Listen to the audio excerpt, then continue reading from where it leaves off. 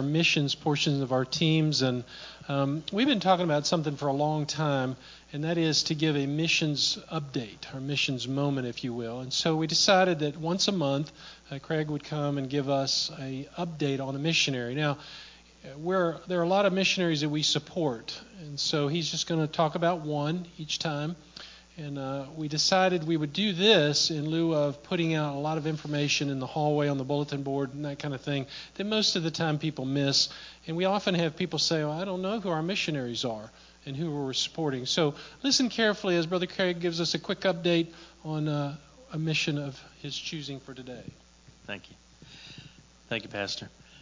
This is on Compassion Hope. And before I give that update, what I will say is that since I do get letters from a lot of missionaries and other groups that would seek our support. So I will pass those along in emails as for the rest of the month, so that we have some ideas.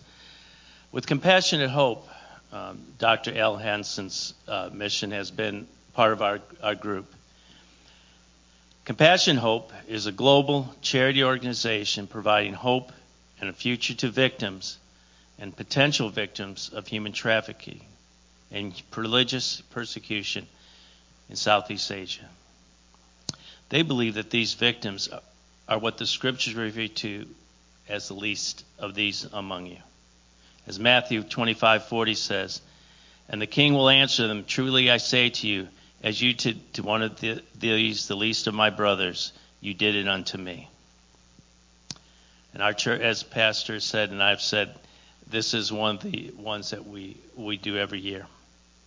In my first letter that I'll be sending this afternoon, I'll include the address if anyone feels led to give more than what the church is corporately giving.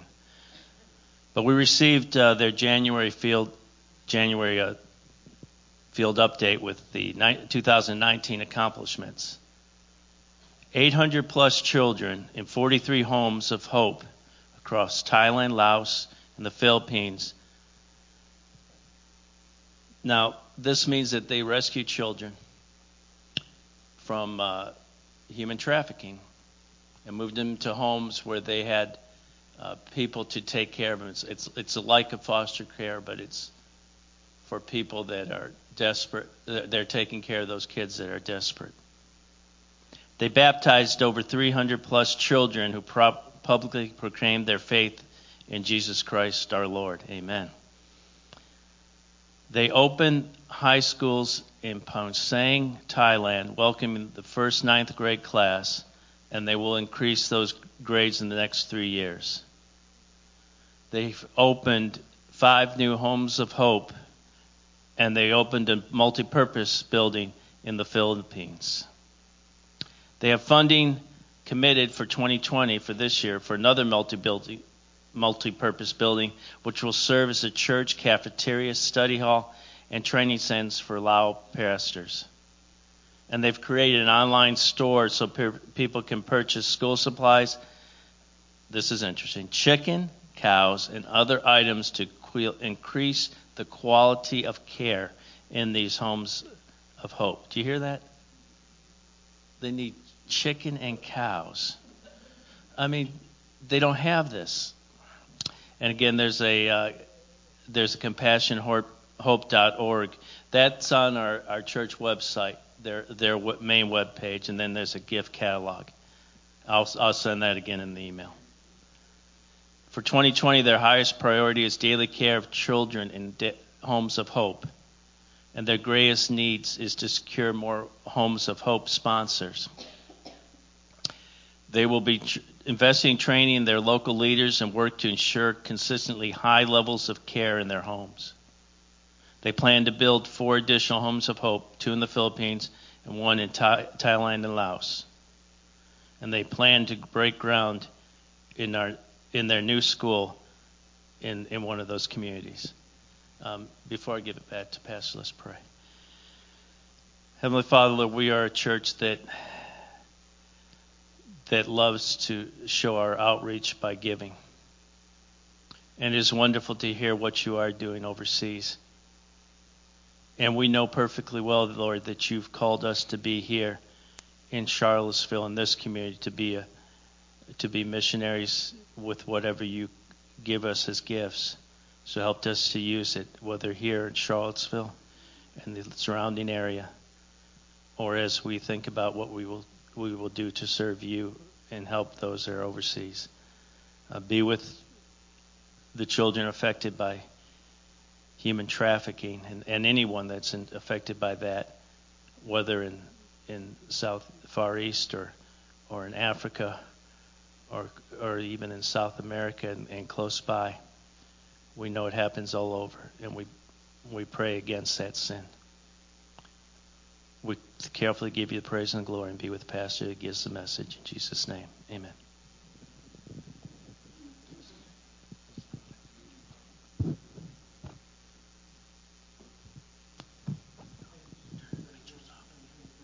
It's good information, isn't it? I couldn't help but think as he was reading that when we're all in heaven one day, I really believe that the Lord is going to allow, we're going to be focusing on Jesus, of course, but I really think we're going to meet a lot of people that we were unaware of, except for through things like this, where you gave of your money to help people buy a cow, to buy a chicken.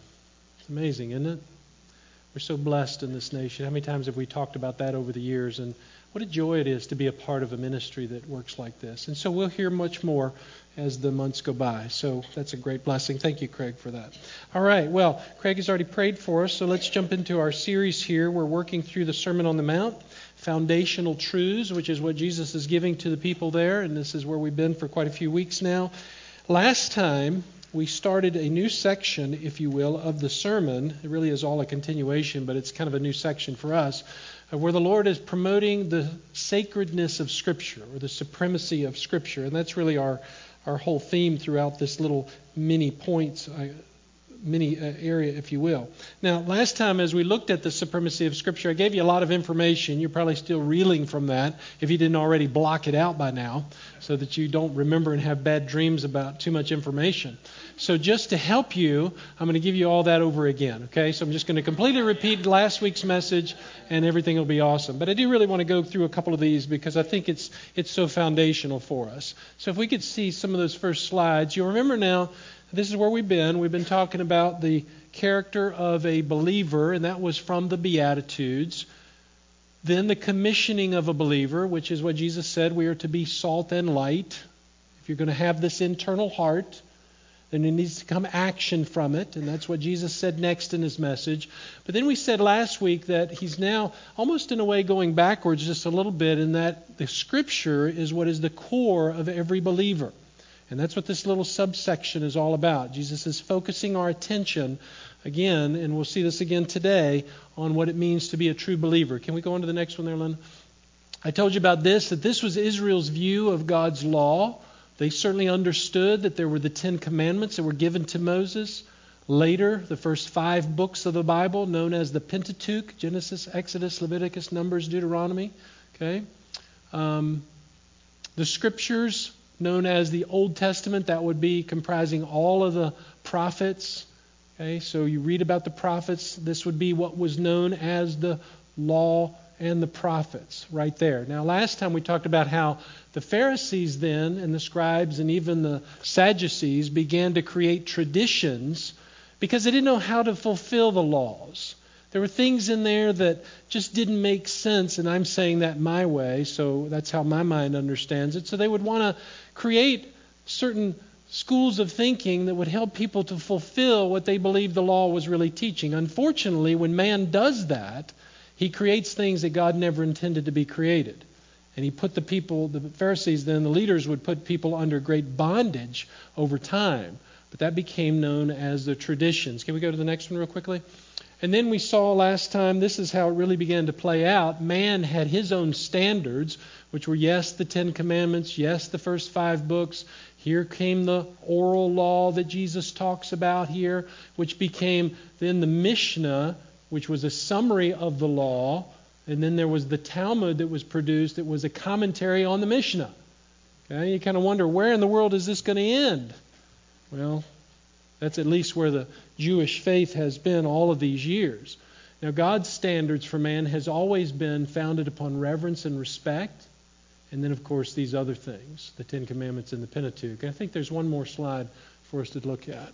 Yeah, this is what the law was broken into, and that was the law of God was broken into three parts. There was the ceremonial law, which was really for Israel only, and that prescribed the acceptable form of worship that was given to Moses.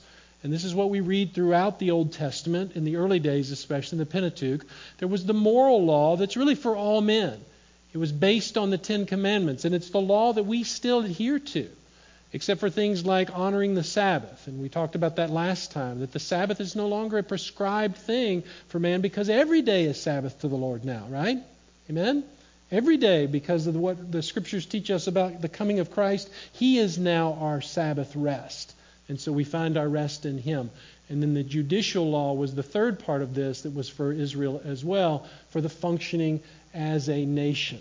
Okay, now that's a real Reader's Digest version there, if you will, of what we talked about last time. Now, Jesus is going to continue. Let's go to verse 18 now. I want to back up and read verse 17 too, just for the context, but we want to focus our efforts on verse 18 for this morning. So now after Jesus finishes all that, he begins this section on the Scriptures, and he says, "Do not think that I came to abolish the law or the prophets." I didn't come to do that. I came to fulfill it. "For truly I say to you, until heaven and earth pass away, not the smallest letter or stroke shall pass from the law until all is accomplished." Now again, I read that last time, but I want to make sure that that's clear in our minds for this morning. So now let's just think for just a minute and go way back and try to understand a little bit more clearly what Jesus is talking about here. You and I know that since Adam and Eve, way back then, disobeyed God in the garden, Satan has been working overtime to discredit God's Word in every way that he possibly can do that, promoting everything from God as false, or at least trying to rearrange people's thinking about who God is and what He says. In fact, even while he was tempting Eve, you remember what he said to her? It's one of my favorite lines in all of Scripture because it's so foundational for everything Satan does. Did God really say? You see what he's talking about? He's immediately focusing back to the words of God. He attacks God by His words and in His words. And Jesus now is coming along saying, here is how critical His words really are. Okay, now that began, all that temptation by Satan began the world questioning everything about God. And there's lots of illustrations about that throughout the course of history. The reason that all of this has been happening is because sin has caused man now to elevate himself or herself to God's status themselves. And we've talked about this numerous times over the years. In other words, sin creates in man the desire to worship himself. And this is why I believe the Lord said, if you really want to follow me, then love people as much as you love yourself. That's the great challenge, isn't it? Because that's what sin does to us. We've seen it with Adam and Eve, when Adam questions even God about this woman that you gave me, right? Right after the fall, the Lord questions Adam and He says, it's the woman. It would have been nice if He'd have stopped right there, but He didn't do that. He blamed God. It's the woman that you gave me. Beginning to question already God and the problem as if God was the problem. Cain kills his brother Abel. Wicked people come during the time of Noah. And then we have the issues that Moses deals with. And if you want some interesting reading and you've never done it before, I know some people will say, I just can't get through the Old Testament. And I understand that it's challenging. Here's a little commercial. Men, come to our Bible study, and we'll explain it all perfectly to you. We know that's not true. We're fleshing it out ourselves. But Moses dealt with some pretty rebellious folks who thought they had things all figured out. And it didn't end up well for them. David dealt with Israel throughout the years of his kingdom. And then, of course, the prophets were given by God to call the people back. Look, you've gone wayward. You've gone away. You've run away from the Lord. Now come back, come back, come back. God is the God of almighty heaven and earth. He's the sustainer of humanity. Listen to Him. Listen to Him. You see, the focus is constantly on the word of the Lord. Listen to what God is saying. But as you guessed it, man's heart is way too hard. He wants his own way. He'll say he hears. He'll say he pays attention. But unfortunately, his actions prove far differently, and he'll reject God.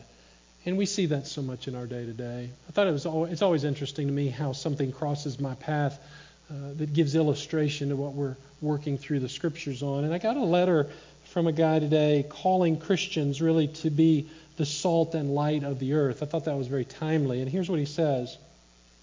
Look at Virginia. Families collapsing, abortions, unwanted babies allowed to die after birth, opioid and drug abuse, marriage options, gender uncertainty, pornography, etc. Cover the landscape. Is the Bible irrelevant, or has our voice from the pulpit become silent?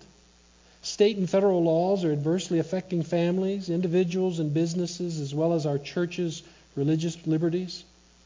Bills being passed on a state and national level put females at risk, violate religious conscience, ignore parental rights, and teach sexual perversion to our children, all the while claiming to be the tolerant of everything but those who believe in God's moral limitations. Very interesting and very truthful statements. And if you're following the news right now and you're seeing some of the legislation that's coming across our government, it's just absolutely amazing. Some of the things that are being promoted. One of the latest ones, I think Linda sent it to me last night, and some of the newest laws that are coming about will really, and we've talked about this over the years, but the hindrances to the Word of God. And again, here's the attack. It's always to shut down the Word of God, to keep churches from allowing the gay community to be a part of anything within the church or any kind of separateness from anything in life, even to the point of heavy, heavy, heavy penalties. We're talking about up to $50,000 to $100,000 against churches, and even personal liabilities for pastors. And they are just really pulling all the stops out. And this is legislation that's being entered into even the state of Virginia. So in spite, though, of man's rebellion, God came to the earth to give himself. And God knew that he needed to do this. And this is the gospel. He came because he knew man would have no chance to hear him or to see him or to know him if he didn't come. And we're so thankful for that, aren't we? That the Lord has provided himself to be the example for everything that is righteous. Remember, he came to do miracles. He came to show us things that no man could really even comprehend. It's amazing what the Lord has done to make himself known. But still, people reject him. Isn't it amazing that people can be given visible proof? You think about the people that saw Jesus in his lifetime and the miracles that he actually and physically, literally performed, and yet they still rejected him.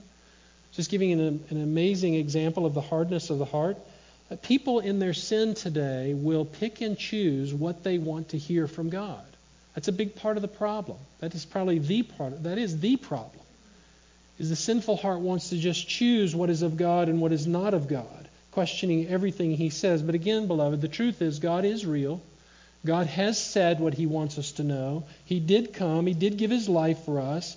He has given to us his truth and wrote it down for us. And we've joked about that with our relationships, haven't we? Hey, I'll just write it down so you don't forget it next time.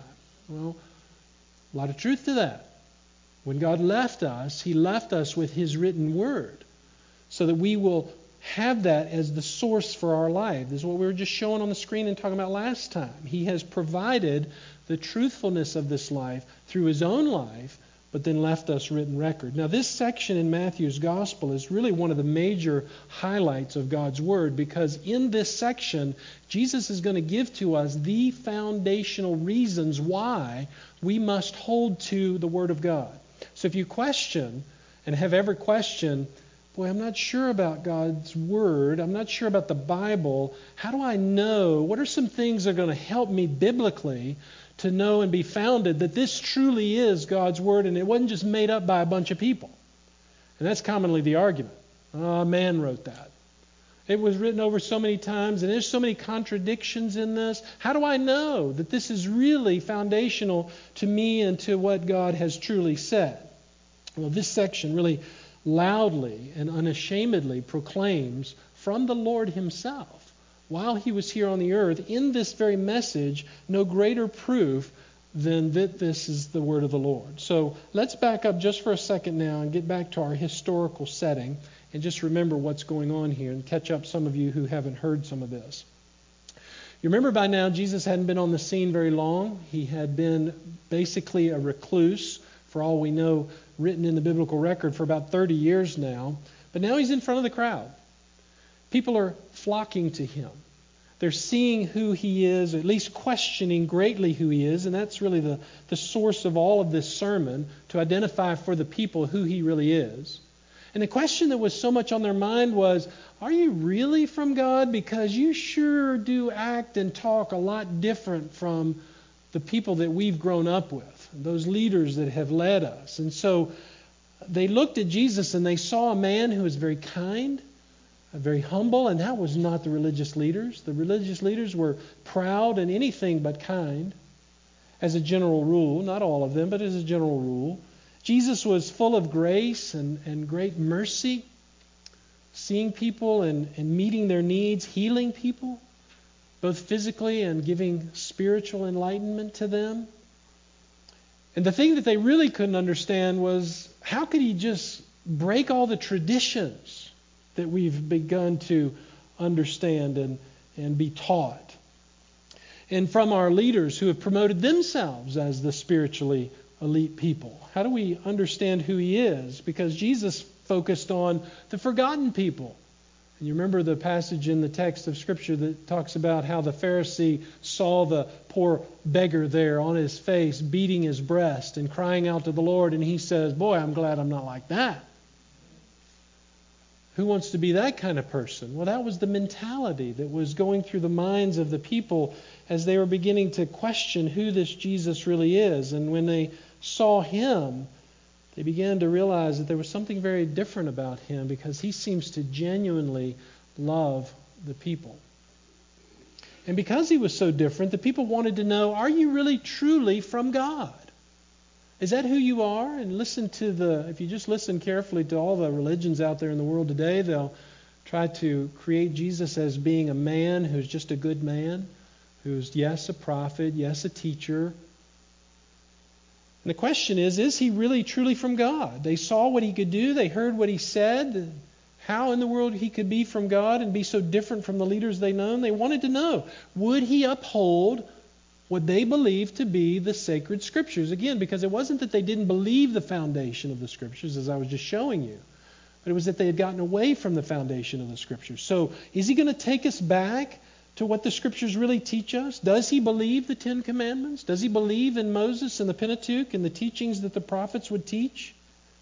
And of course, as we learned last time, yes, he did. If you need to listen to that message, you go back and listen to that. In fact, not only did he uphold the Scriptures, but he completely debunked everything that the religious leaders were teaching by setting the bar back to where it should be. In their traditions, they lowered the bar. They lowered the standards, which is what we kind of like, right? Our sinfulness likes things to be easy, the easy street. Just make it simple so I can figure out how to live my life accordingly. And that makes us feel better on the inside. But Jesus comes along and he removes all that and says, no, I'm going to put the bar, the Word of God, back where it's supposed to be. High and holy and lifted up to where you realize that you cannot keep this. It is impossible for you to live the standard righteous life that God is expecting for you to live. You see, that's an uncomfortable kind of sermon, isn't it? That's uncomfortable language. We want to know that we are righteous enough to meet God's standards. That's why you look at your neighbor and you say, I'm a lot better than he or she is. That's why the Pharisee said that to the guy beating his breast that I was just talking about. I'm better than that person. You look at your neighbor today, you look at your coworker and you say, man, I'm so much better of a person than they are. That's because we set the bar at a certain standard and God sets it up here. And he says when you set the standard up here where it's supposed to be, there's no way you can meet the righteous requirements. So Jesus came to fulfill everything that God had intended for that righteousness to be and to look like. And so when the people began to understand that the righteousness of God was up here, they saw themselves without hope and without ability, and they became those beggars. That's what Jesus is talking about. Blessed are the poor in spirit. They're starting to see. They're starting to understand. They have no ability to do this. And they cry out for mercy from the Lord. Listen, that's the heart of a true believer. Lord, I can't do this. I can't live the way that you've called me to live. I can't live according to the standards that you're promoting. The bar's way too high, and God is saying, that's exactly what I want you to understand. You can't do it. You're sinful by nature, and I'm holy. There's no way you can meet my demands. And so at that point we cry out as spiritual beggars and long for God's righteousness because we know we have none of our own. And that should all sound very familiar to us now. So the problem is, though, that the Word of God is just not often the standard. People just reject it, and too many times the world is the standard. And we're seeing that even in churches today, where the world becomes the model to associate with. And if we could just make the church look more and more like the world, then we'll fit in better. And we'll be more comfortable, and there won't be tension between us and the world. And we can eliminate a lot of the problems that the world sees in the church, and we'll just bring the standards of God into something that looks very similar to everything that the world will accept. And we've talked about this so many times over, and just look at the illustrations of churches that are compromising and the Word of God that's being compromised, all to look better, to not look so dangerous, to not look so fundamentally different from what the world wants. And that's where we've been. All that was in verse 17. And we could cover so much more, and there's so much more that we really could. But let's really get to our point here for the rest of our time. I want to give you several reasons now why Jesus came, why we can believe that the Scripture is truly the foundation for our lives. Number one, Jesus affirmed Scripture by His own authority. By His own authority. And this comes right out of verse 18. Look at it with me. For truly I say to you, until heaven and earth pass away, not the smallest letter or stroke shall pass from the law until all is accomplished. Here's what I want you to see. Number one, for truly I, Jesus says, I say to you. That's a very interesting thing, isn't it?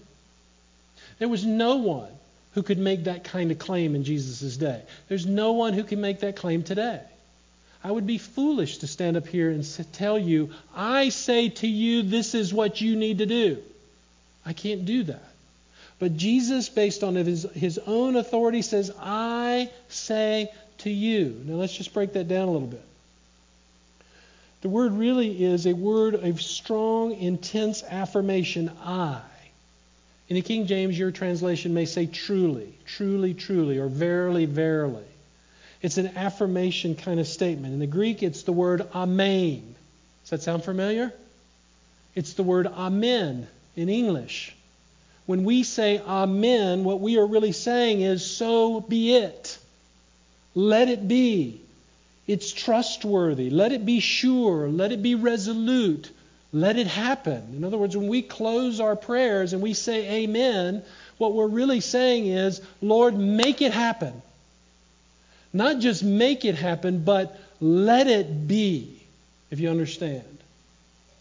And that's what Jesus is saying here. For I, it's kind of like he's saying, I'm the buck stopper. I say to you, this is the way it should be. Now, unfortunately, when a person speaks something today, our words don't carry a lot of weight. And you know that. Now, it is legal in the code of law still today. And you can just watch some of the people on television, like the Judge Judy's, who's off television now, but some of the people on there, you know that a verbal agreement is still binding as long as both people agree to it and uphold it. So there is that sense that there is a verbal agreement today, but our words really don't mean much anymore. That's why we got to go through all this paperwork. Right? You buy something and you got to go through mounds and mounds of paperwork. Well, at one time when somebody said something, their word really meant something. And that should, by the way, always be the case with a believer. right? We should fulfill what our words say, and that's just a side note. But because so many people have been burned by others, and you may be sitting here today saying, yeah, I get that, a person's word really doesn't mean much. I was thinking as I was putting some of this together of a family that I know that was in the process of building a house. And what they did is they went to a Christian builder who was well known, and over a lot of time they waited and they waited and they waited, and it became a huge burden on them, where the builder never showed up, promised many things, took the money, but never really fulfilled the obligations. Last I heard, it was still that way. That builder now has gone out of business. And that's tragic. We go through situations, we hear stories like that, and we say, yeah, I'm not going to believe what somebody tells me. Put their name on the dotted line, right? And then it's hard enough. You got to go through all kinds of acts of Congress to get it supported. And the point is, the people were skeptical in Jesus' day as well. So for him to say something like that would get their attention, certainly, but the religious leaders had made a lot of statements too. So how do I know that this Jesus is really who he says he is? And so as they watched their hypocrisy, something that would be said with words would be pretty easy. This guy probably is just another Pharisee or Sadducee. He's just trying to gain some momentum, trying to make some claim on something or to manipulate us, and that was certainly what they did. And there were many people who thought that. In fact, we have one instance, thought that about Jesus. We have one instance of that back from when they knew him in his childhood in Matthew 13. You can just listen to this. When Jesus, that is the subject about him, came to his hometown in his traveling now, he's beginning his ministry. We'll get to this later in Matthew. And began teaching in their synagogue, so that they were astonished and said, where did this man get this wisdom and these miraculous powers? Isn't this the carpenter's son? I mean, I remember Joseph, and isn't this little Jesus? We remember that kid when he was running around here in diapers. That's what they say in verse 55. Isn't this James, his brother and sister, and Joseph, Simon, Judas, and his sisters? Aren't they all with us? I mean, don't we know this kid's family? Where then did this man get all these things? Notice this in verse 57. And they took offense at him. Instead of listening to who Jesus is, they took offense at him. And that's the heart of the soul. You see, that's what I'm driving at. Is that's the way we often react, and that's the way people often act with Jesus. How do I know that this is really him? Well, so the Lord had his work cut out for him, no doubt, but because he knew the truth, right here on the side of the mountain, he makes this incredible statement of authority. He didn't try to just justify, he just simply says, I say to you. Isn't it interesting that the Lord never seeks to prove himself in the Scripture? There's nothing about proof from God in the Scripture. If you go back to Genesis 1, in the beginning, who? God. He never says, oh, now let me introduce myself. He never gives us a long lecture on why we should believe him. He just says, no, look, I am God. If you read the Pentateuch, those first 5 books, you're going to hear God speaking through Moses continually. As I said last week, I am the Lord. I am the Lord. I am the Lord. I am the Lord. Are you getting the picture that God doesn't need to justify himself? He simply says to the crowd there on the hillside, this is an absolute statement about me. I am God. I say to you without qualification, I don't need to do that. I'm full of authority, and you need to listen to this. And beloved, God is saying the same thing to us. When we open the pages of his word, we need to be listening to the word of the Lord. Because he's saying to us, I am God, this is my word, these are my instructions for you, and you must listen to them. It was a statement of declaration. Listen, it wasn't that he was just another religious leader, but he was God literally come in the flesh. And Matthew has shown us that. Look at the building crescendo here that Matthew has given to us in his writings. Born of a virgin miraculously, sought out by wise men who had traveled a great distance to see him, announced by the angels. Herod gets word of it, tries to kill him. By the way, that's a religious leader in Israel. Proclaimed by John the Baptist, the greatest, Jesus says, of all men, as the coming God. Ultimately, God himself would affirm him when he descends on him as a dove or in the form of a dove, saying to the listening crowd around him, "This is my Son," in verse 17 of chapter 3, "in whom I am well pleased." God had greatly announced Jesus to be who he said he was. And in their minds and in their hearts, the people knew Jesus was different, one with great authority. In fact, in chapter 7, as we get to the end of this message, here's what the people are going to say, at least what Matthew tells us.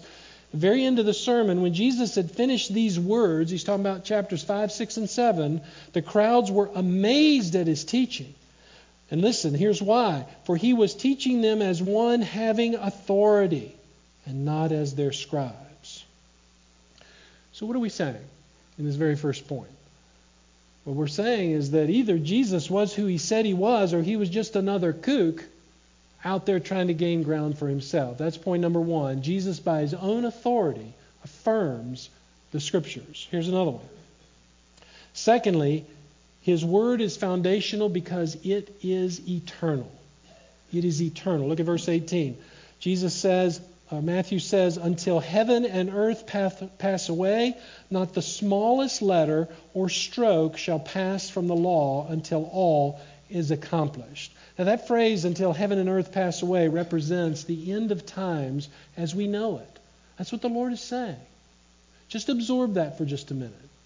And we've done a lot of studying on Revelation and the other prophets and the Psalms and even in 2 Peter over the years, where we know what's being foretold about the end of time coming. And later Jesus is going to affirm the same thing. In chapter 24, verse 35, he's going to say, "Heaven and earth is going to pass away, but listen, my words will not pass away." This is solid. This is firm. Why is Jesus able to make such a claim? How can he do that? There's a couple reasons, but the foundational reason is because, as John will write in chapter 1 of his gospel, he is the Word. Now listen, I don't think we can get our heads around that very well. It's too out there. But we understand that from Scripture, Jesus became flesh as the Word of God. That's way out there for us to try to comprehend. But we take it at face value from what the Lord says. In fact, the psalmist in Psalm 92 verse 8 says, "You, O Lord, are on high forever. You are eternal." That word Lord, capital L-O-R-D there, is the word in Hebrew for Yehovah or Jehovah, however you want to pronounce it. It's Yehovah in Hebrew. It's the Old Testament word for God's name. In the New Testament, interestingly, the same word, L-O-R-D, and there's a lowercase L-O-R-D, Adonai, has the same meaning as the Old Testament word for the eternal God. So in the New Testament and in the Old, Jesus is pointing out that I am He.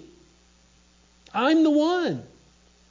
In fact, in chapter 22 of Matthew, let me read this little story for you. While the Pharisees, those wonderful guys, were gathered together, Jesus asked them a question. "What do you think about the Christ? Whose son is he?" Boy, that's a good question, isn't it? Even from the Lord himself. And they said to him, "He's the son of David." They couldn't deny that, could they? Because it was written in the genealogical record. They knew that. And he said to them, "Then how does David in the Spirit call him Lord? Saying," and he's quoting the psalmist, "The Lord said to my Lord," quoting David in his writings, "Sit at my right hand until I put your enemies beneath your feet. If David then calls him Lord, how is he his son?" And I notice this in verse 46, no one was able to answer him a word. Nor did anyone dare from that day to ask him another question. Talking about the best Jeopardy contestant. I mean, good grief. What Jesus is basically saying here is that David was certainly his earthly father, but only God could have been Lord to King David. And that's what David was saying. David understood. Notice Jesus also said in John 10, John writes this in his gospel, "I and the Father are one." What do you mean by that? Well, one refers to the unity of oneness in nature and even equality. We exist as two, but yet we maintain not only our individuality, but we work and function as one. There's nothing in the world, beloved, like the Trinity. Don't try to describe it. Don't try to come up with some way to make it make sense. You cannot do it.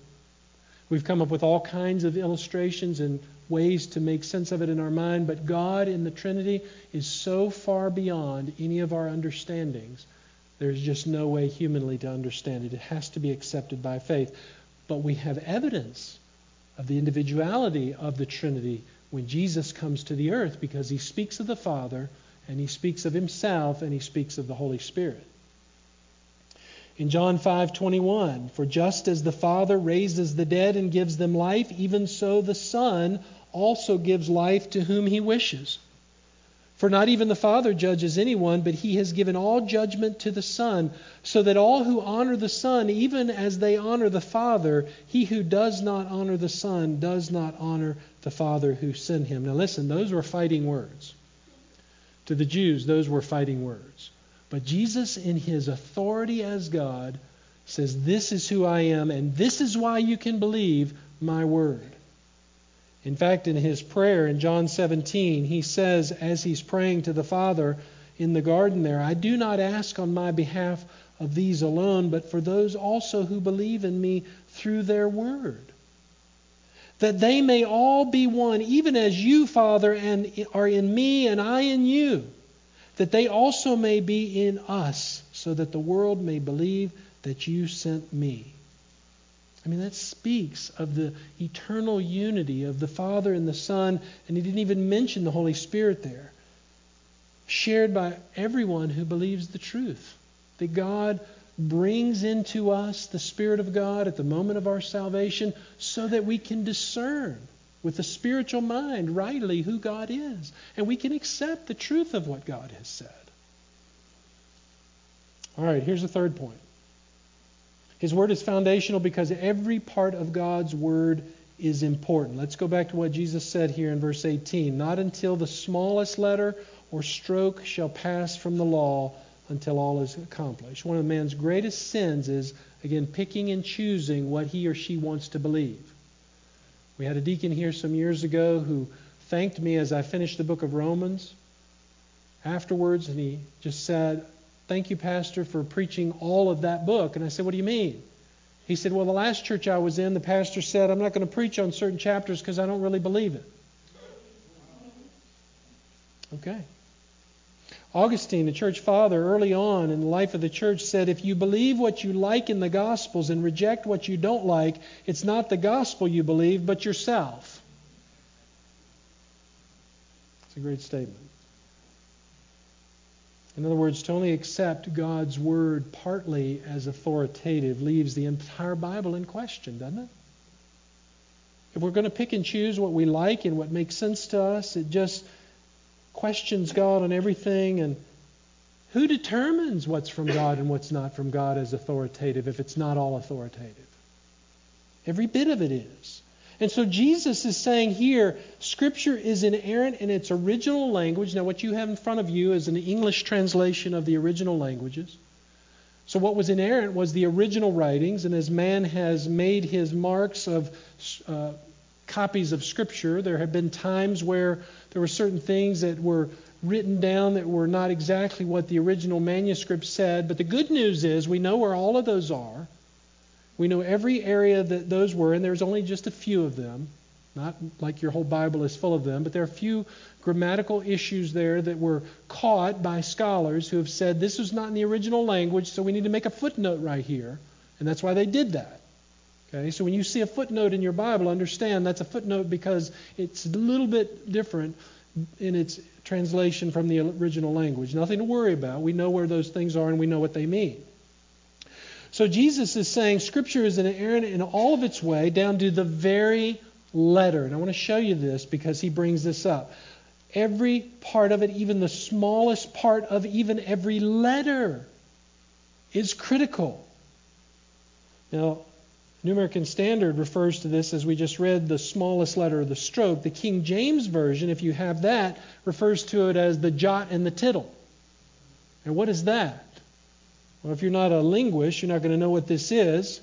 If you don't study languages, you're not going to know what this is. But the jot is the smallest of Greek letters. If you know the Greek alphabet at all, it's the smallest part. And it's used to refer to the least in meaning of anything. That's what the phrase means, jot it down, comes from. The tittle literally means little horn.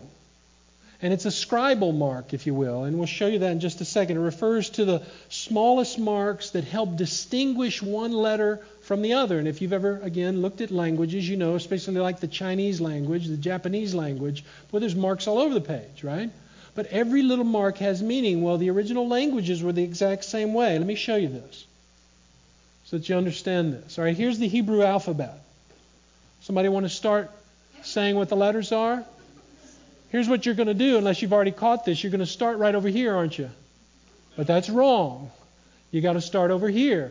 Aleph, Bet, Gimel, Dalet, Hey, Vav, Zayin, Chet, Tet, Yod, Kaf, Lamed, Mem, Nun, Sakam, Ayin, Pei, Hesed, Qaf, Resh, Shin, Tav. I had to learn a little bit of Hebrew. That's all I know. Here's the one we want to focus on. See this thing? It's called the Yod. All right, that's what Jesus is talking about with the jot.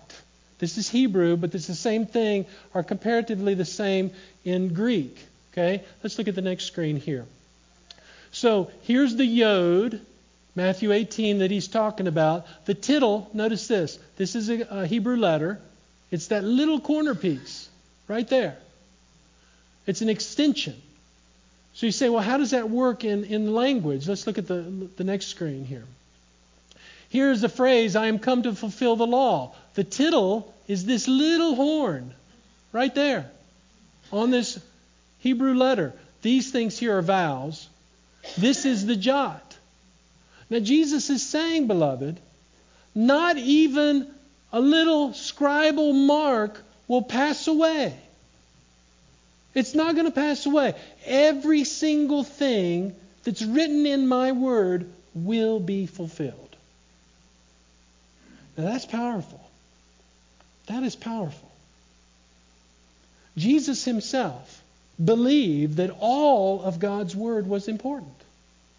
This is so foundational. So if Jesus believes that it's all foundational and critical for our learning, what greater authority is there?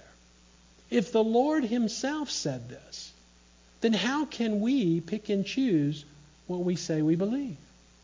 To do that would say we really don't believe who Christ is. Right? And if we don't believe who Christ is, we got bigger issues.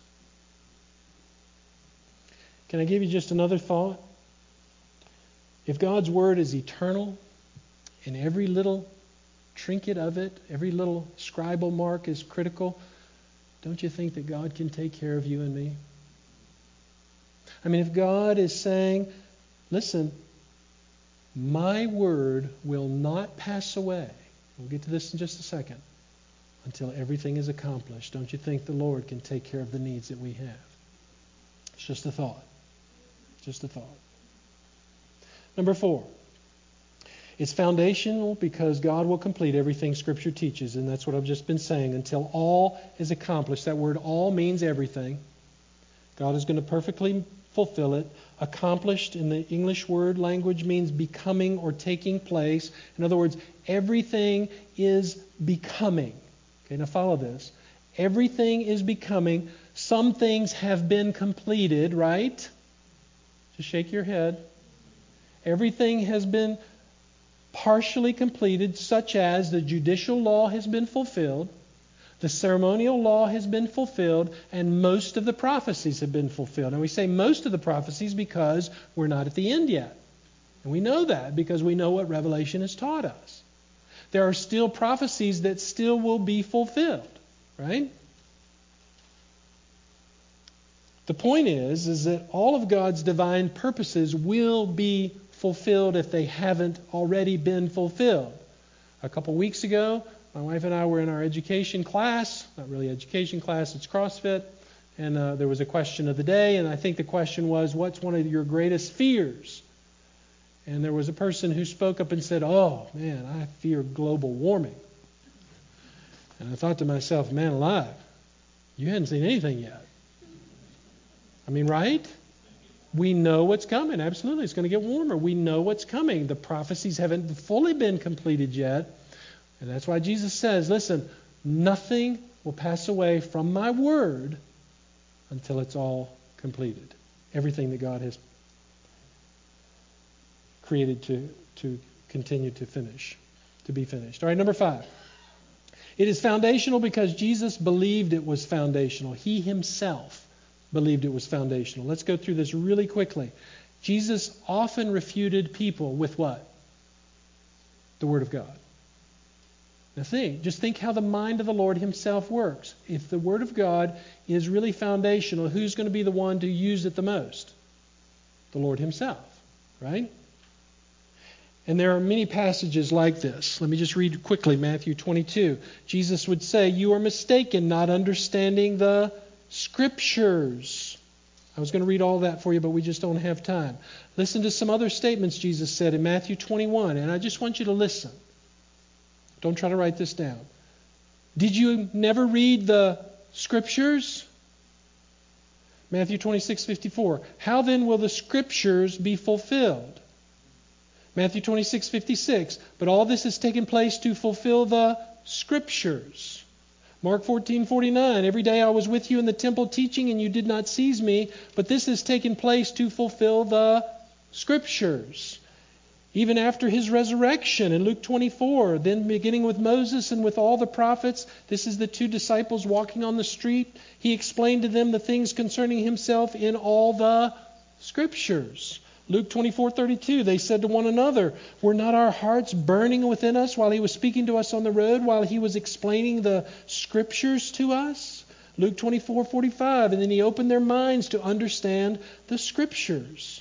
He even refuted Satan with the Word of God. In Matthew 4, we saw this. Jesus was led up into the wilderness by the Spirit, and Jesus said to him, on the other hand, "It is written," talking to Satan. Matthew 4:10, and Jesus said to him, "Go, Satan, for it is written." And Jesus knew that salvation came through the Word of God. Luke 16, he said to them, "I beg you, Father," this is the parable of the rich man and Lazarus. And as the rich man's in the pit of hell, he looks up and says, "Father, I beg you that you send to him my father's house, for I have 5 brothers, in order that he may warn them so that they will not also come to this place of torment. But Abraham said, they have Moses and the prophets, let them hear them." Jesus based his own authority on the Scriptures. Mark 11:17, Jesus began to teach them and say to them, "Is it not written, my house shall be called a house of prayer for all the nations?"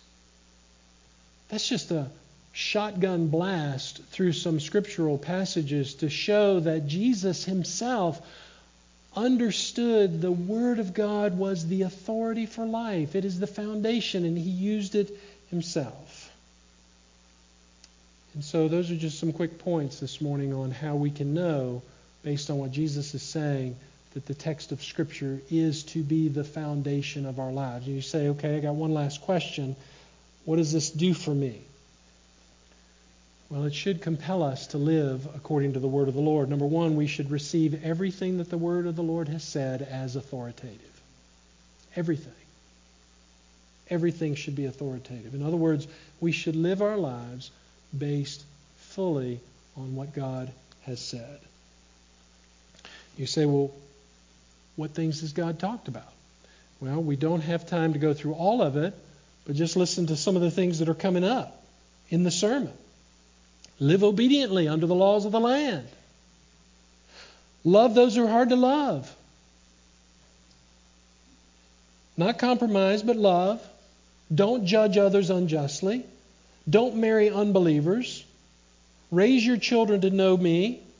Be the salt and light. We've already talked about that, both outwardly and inwardly. Don't commit adultery. Don't divorce. Love your enemies. And don't worry.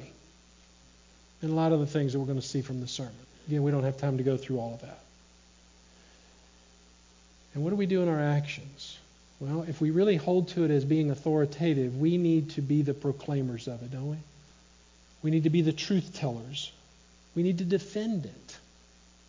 I mean, there is a lifetime of attacks on the Scriptures. We've already talked about that. We are to be the ones who stand in the gap. We're the ones who carry the word of the Lord into the hearts of others, at least into their minds, so that God can use it to open their hearts. I'll close with this quote from Spurgeon. He said this about the word of the Lord: "Whisper it in the ear of the sick, shout it in the corner of the streets, write it on your tablet, send it forth from the press. But everywhere let this be your great motive and warrant. You preach the gospel because the mouth of the Lord hath spoken it." You preach the word of the Lord because the mouth of the Lord has spoken it. Amen? Beloved, listen, as a church here, we are going to be people to the best of our ability to follow the word of the Lord.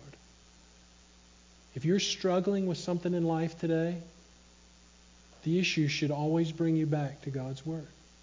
The very first thought on your mind should be, what does God say? What has He said? How am I to adjust my life to fit God? We don't ask God to fit us. We don't question what God has said, unless it's just for furthering our learning. But we trust Him and believe Him and do what He says. Amen?